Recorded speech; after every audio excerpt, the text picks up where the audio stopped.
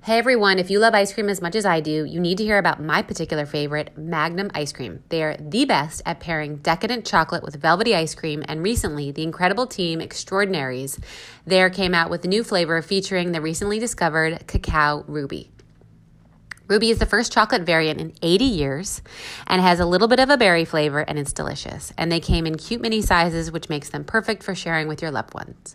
So next time you go out and get ice cream, definitely get a Magnum ice cream bar and try the new Magnum Ruby minis. Yum. Hi everyone, it's Rebecca. You're listening to Superwomen. I am making another plug. Guess what? For me, I wouldn't be taking all this great advice I've been being given by listening to these incredible women if I didn't also say, hey, when you're in the market for a new bag, an amazing clothing item, or shoe, buy me, buy woman owned, support us. It goes a long way. So I hope you enjoy this podcast and you enjoy wearing me while you're listening. Today's guest is Farrell Morse, the founder of Farrell Robin. She's one of the only women to have her own company in the cutthroat industry of shoes. Having had a shoe brand, I can tell you it is male-dominated, and she has persevered and done it for almost 20 plus years, raised children during this time, and is a really stellar example of what it means to be an entrepreneur and a mother and a founder. Take a listen. Welcome. Hi. So I met you at a women's dinner. You did. You handed me your card. I did. And then you sent me an email about coming on this podcast. And when you kind of explained to me your story, I was like, holy shit, this is a story that needs to be told, because I think hearing your story and what you had to do and how you had to do it as a woman entrepreneur in the time of the 80s. I'll just say it. That's a very specific time. I just want to be able to tell that story. So Can you give a background about what Farrell Robin is and a little bit of your journey? Sure. My story is cool because I'm one of the first. I was in high school in the 80s and I bought a pair of pants that were pretty expensive at the time. And I came home and my mother was horrified. And she said to me, return them. And my response was, these jeans make me so happy inside. My soul is singing. And she said, well, my soul is not particularly happy. Return the pants. And was it her money? It was the money. It was they were $110 at the time. But was it her money? Yeah, it was her money. I was in high school. Okay. And she actually made me, after negotiating for a while, she actually said, return the pants for a store credit and get a job. And I was a junior in high school at the time, and that is exactly what I did. I am grateful to this day that neither Suduto's Ice Cream or Pizzeria Uno called me back first, but Kenneth Cole did. And I started my first job in New York City selling retail shoes for Kenneth Cole. And I am absolutely convinced I was a cobbler in my last life. I spent every day after school selling shoes, every weekend selling shoes. I spent senior cut days selling shoes, sent in a late application to FIT and never left the industry.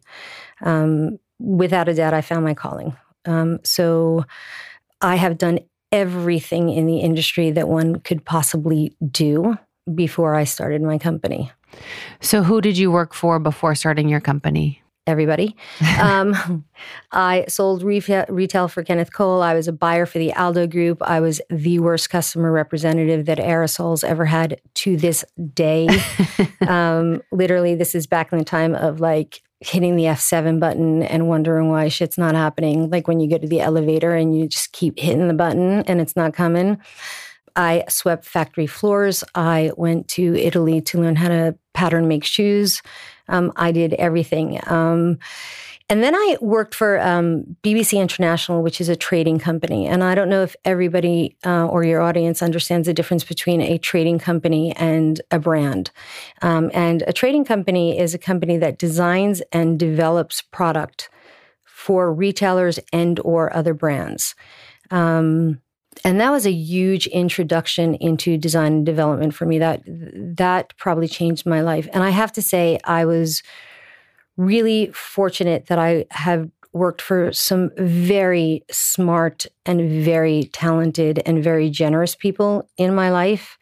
With that being said, there wasn't a day in my life that I did not know that I would be an entrepreneur. I was that kid that was in the principal's office on a regular basis. I did not take direction very well. I do not like being told what to do.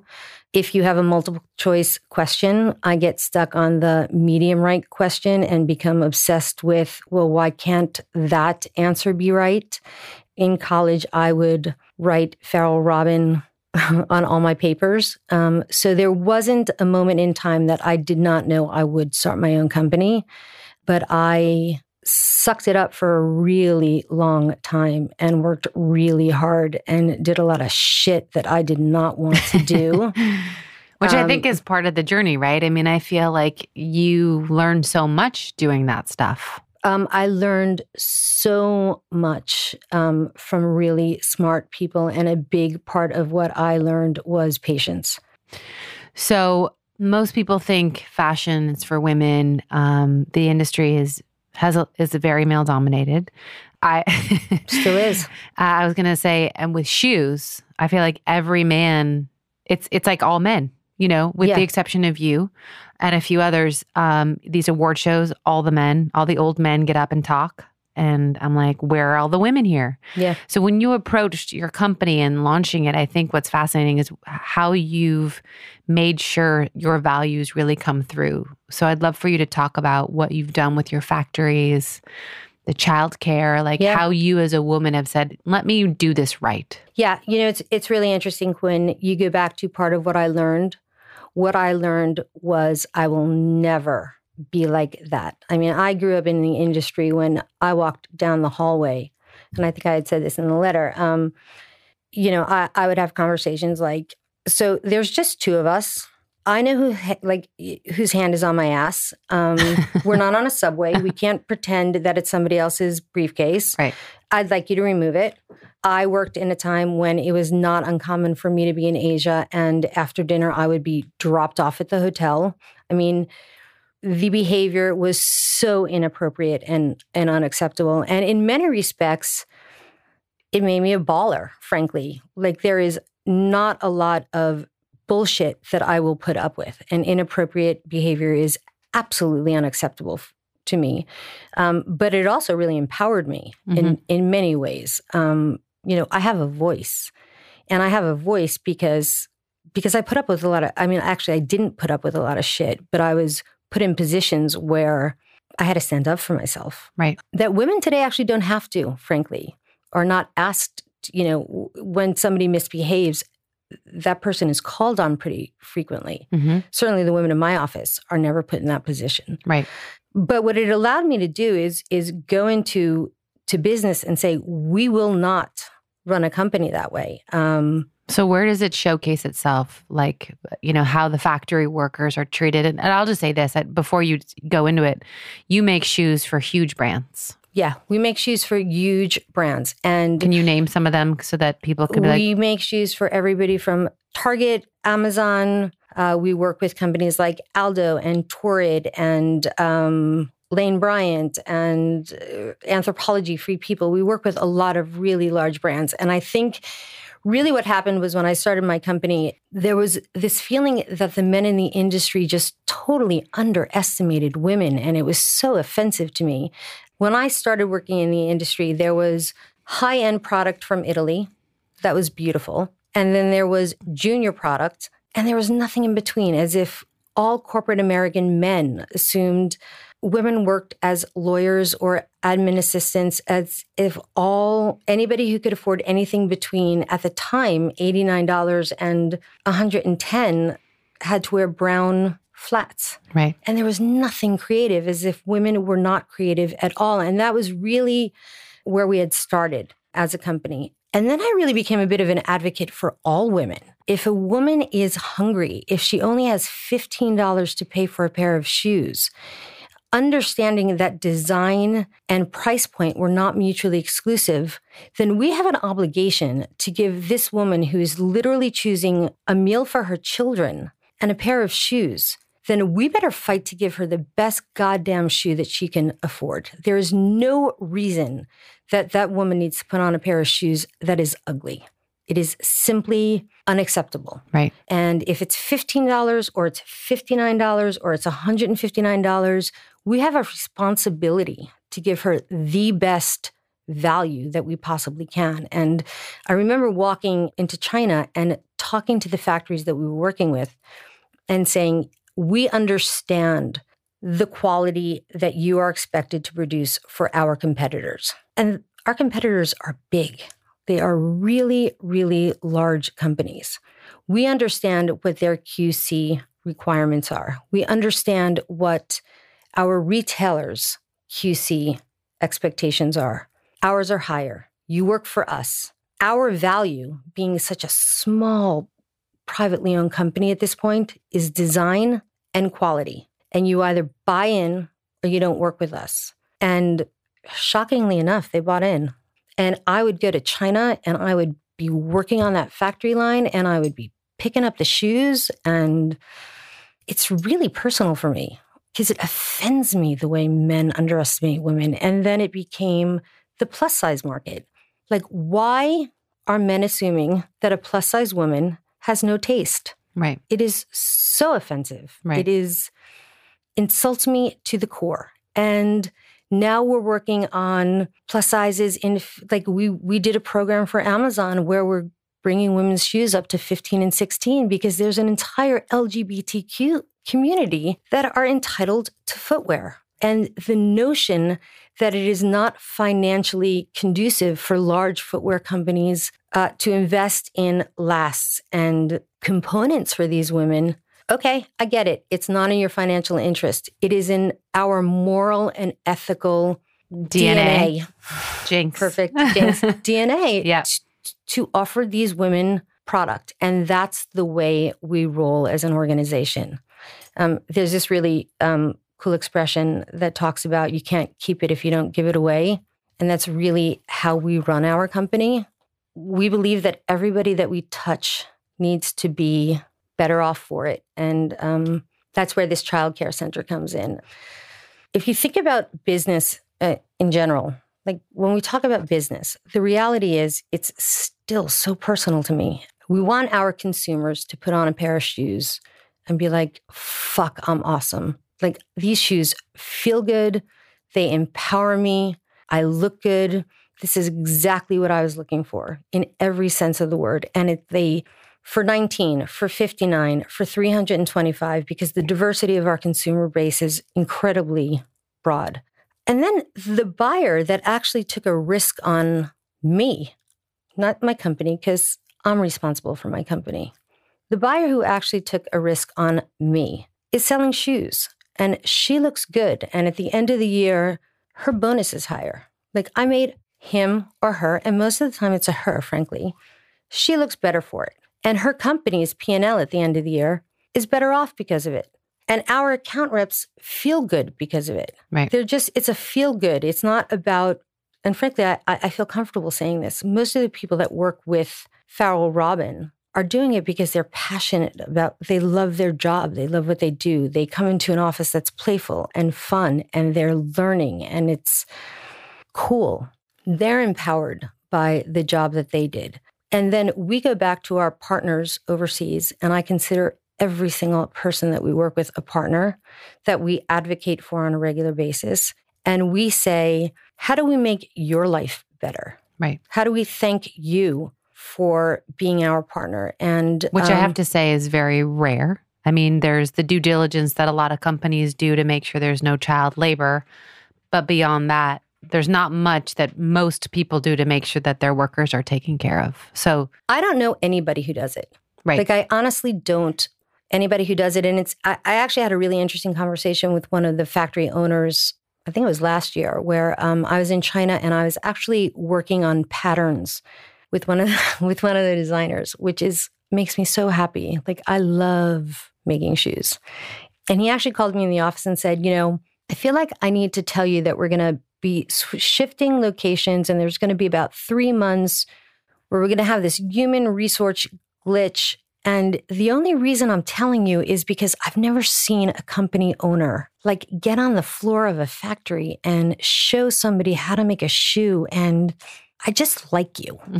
And I was like, all right, cool. And because we just had this conversation, I'm going to shift production for 3 months. And when you give me the green flag, I'm going to shift it back, out of that honest partner relationship so that we can be real partners.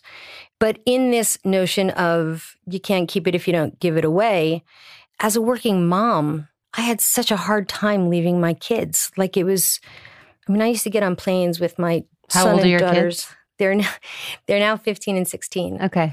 But how old were they when you had to go to China? Oh my God, they were infants. They were toddlers. I was too far in the company to get out. I couldn't financially get out and take the time without losing the investment money. I didn't even, not that I really wanted to, but even that moment of, can I stop for 3 years and then start again? I would have lost, $10,000 that I had borrowed from my parents, who I actually gave 50% of the company to for that $10,000. And, the notion of losing their money would have killed me. So I was too far in. And I used to get on the airplane with my kids. I used to cut their sleeves off of their shirts and put their baby lotion on it and just smell it the whole time. And I used to cry when I was leaving them. It was so painful. It's still painful. Now they're 15 and 16. So it's now there's Wi-Fi. It's worse. I was flying over Shenzhen and my son FaceTimed me and the whole plane's looking over. But it was so painful. And every time I walk into a factory and it's actually interesting. This came in two different forms. One was, it used to break my heart knowing that these women and men didn't get to see their families. So the workforce in Asia, in China specifically, is transitory. So, and this is cultural. So many of the women and men travel hours and hours and hours from where their homes are to work in these factories. So their kids are either raised by their grandparents and or go to boarding schools. And again, this is part of the culture. And I have a hard time judging other cultures. Far be it from me to walk into another culture and judge. And with all the traveling I've done in the world and the philanthropic work I've done in the world, I understand that we can cause as much trouble having opinions as we can by not. So, but it does pain me, actually, as a mother. So we actually created these summer camp child centers where during the summer months, which is about 3.5 months during the summer, we bring the children of all the factory workers that we work with, and we rent spaces, or we utilize these spaces in schools. And it took us a very long time to figure this out. It took us a shocking long time to figure this out. We hire the staff of the schools, including the nursing staff. We utilize their schoolrooms. We offer them breakfast and lunch. We supply the transportation from their homes. Some of them have pools. We do one in the north and the south now, and we have about 3 factories that send their kids, and they get to see their children 40% more annually. Wow. And we're the first footwear company, actually, that created something like this. I don't actually know of any others today. That's amazing. And what's so fascinating about this is one of the questions that I used to ask myself when I'm on these factory lines, and remember, we're talking quantities of shoes of 100,000 pair of a black boot. I mean, and I used to stand on these production lines and think, how do they make this personal? You're watching somebody pick up a boot, move it to the next person. Pick up a boot, put the cement on the bottom, hand it over. And quality is so important to me. Actually everything is important to me. I watch it and it literally, I'm like, can you place it down a little bit more lightly? It's personal. If somebody doesn't put their sample down nicely, I get, that's your lifeline. And I used to sit and think, how do we make something like this personal? Because honestly, after the 5th black boot, do you see anything but black? Right. And when we got feedback from this program, part of the feedback was, we don't know how to say thank you for something this awesome in our lives. Like nobody has ever done anything like this for us. And we didn't believe an American would care like this, or we didn't actually, we are so moved and touched. The only way for us to say thank you is to want to make better shoes. Right. And it's not what motivated us to do this, but it's, wow, maybe she'll put that shoe or he will put that shoe down a little bit more carefully next time. But wow. Yeah, it's been really cool. That's amazing. So I love to ask my guests 2 questions as part of the podcast, something we'd be surprised to know about you. Totally think my spirit animal is a phoenix. Okay. I'm really kick-ass when shit hits the fan. Okay. It's a good quality. And what is hard-won advice that you'd like to pay forward? You are only as good as your word. Like I literally can run my entire business on a handshake. I started on a handshake. I will never, ever, ever go back on my word. And everybody that I work with, from the factories in mainland China to my retailers, know that. And you started this business with $10,000. I started it with less, actually. I started this business with no money. I started this business in a pair of pajamas in my apartment. I gained 10 pounds because I had a phone and a refrigerator. And the notion of a trading company, which is actually why we're a trading company, is that you really don't have to lay out money. And we were a brand for a short period of time. And, our value is this notion of customization. Like we were way ahead of our time in realizing that if brands did not figure out what the value of their product is to their customers, they were going to become antiquated. Mm-hmm. And that is really what Farrell Robin does exceptionally well. Like the value of Amazon's product, even though it is the same price and in many respects demographic as Target's, is incredibly different. And that's really where we ended up in this trading company concept. And Farrell Robin has gone through many evolutions. We're very amorphous. We're very speedy and quick. If something doesn't work, we move fast. We're, super sharp. But Farrell Robin literally started in my studio apartment in a pair of pajamas, and my financial investment was my salary. Wow. Fascinating. Well, thank you. Thank you. That was Farrell Morse, the founder of Farrell Robin. Thank you guys, as always, for listening. Thank you, as always, for writing in. Sometimes I'm not the quickest at getting back to you, but I promise you I'm reading your reviews, I'm reading your comments, and I appreciate them so much. Keep listening, keep downloading, keep sharing, and thanks for making this a joy to bring to you.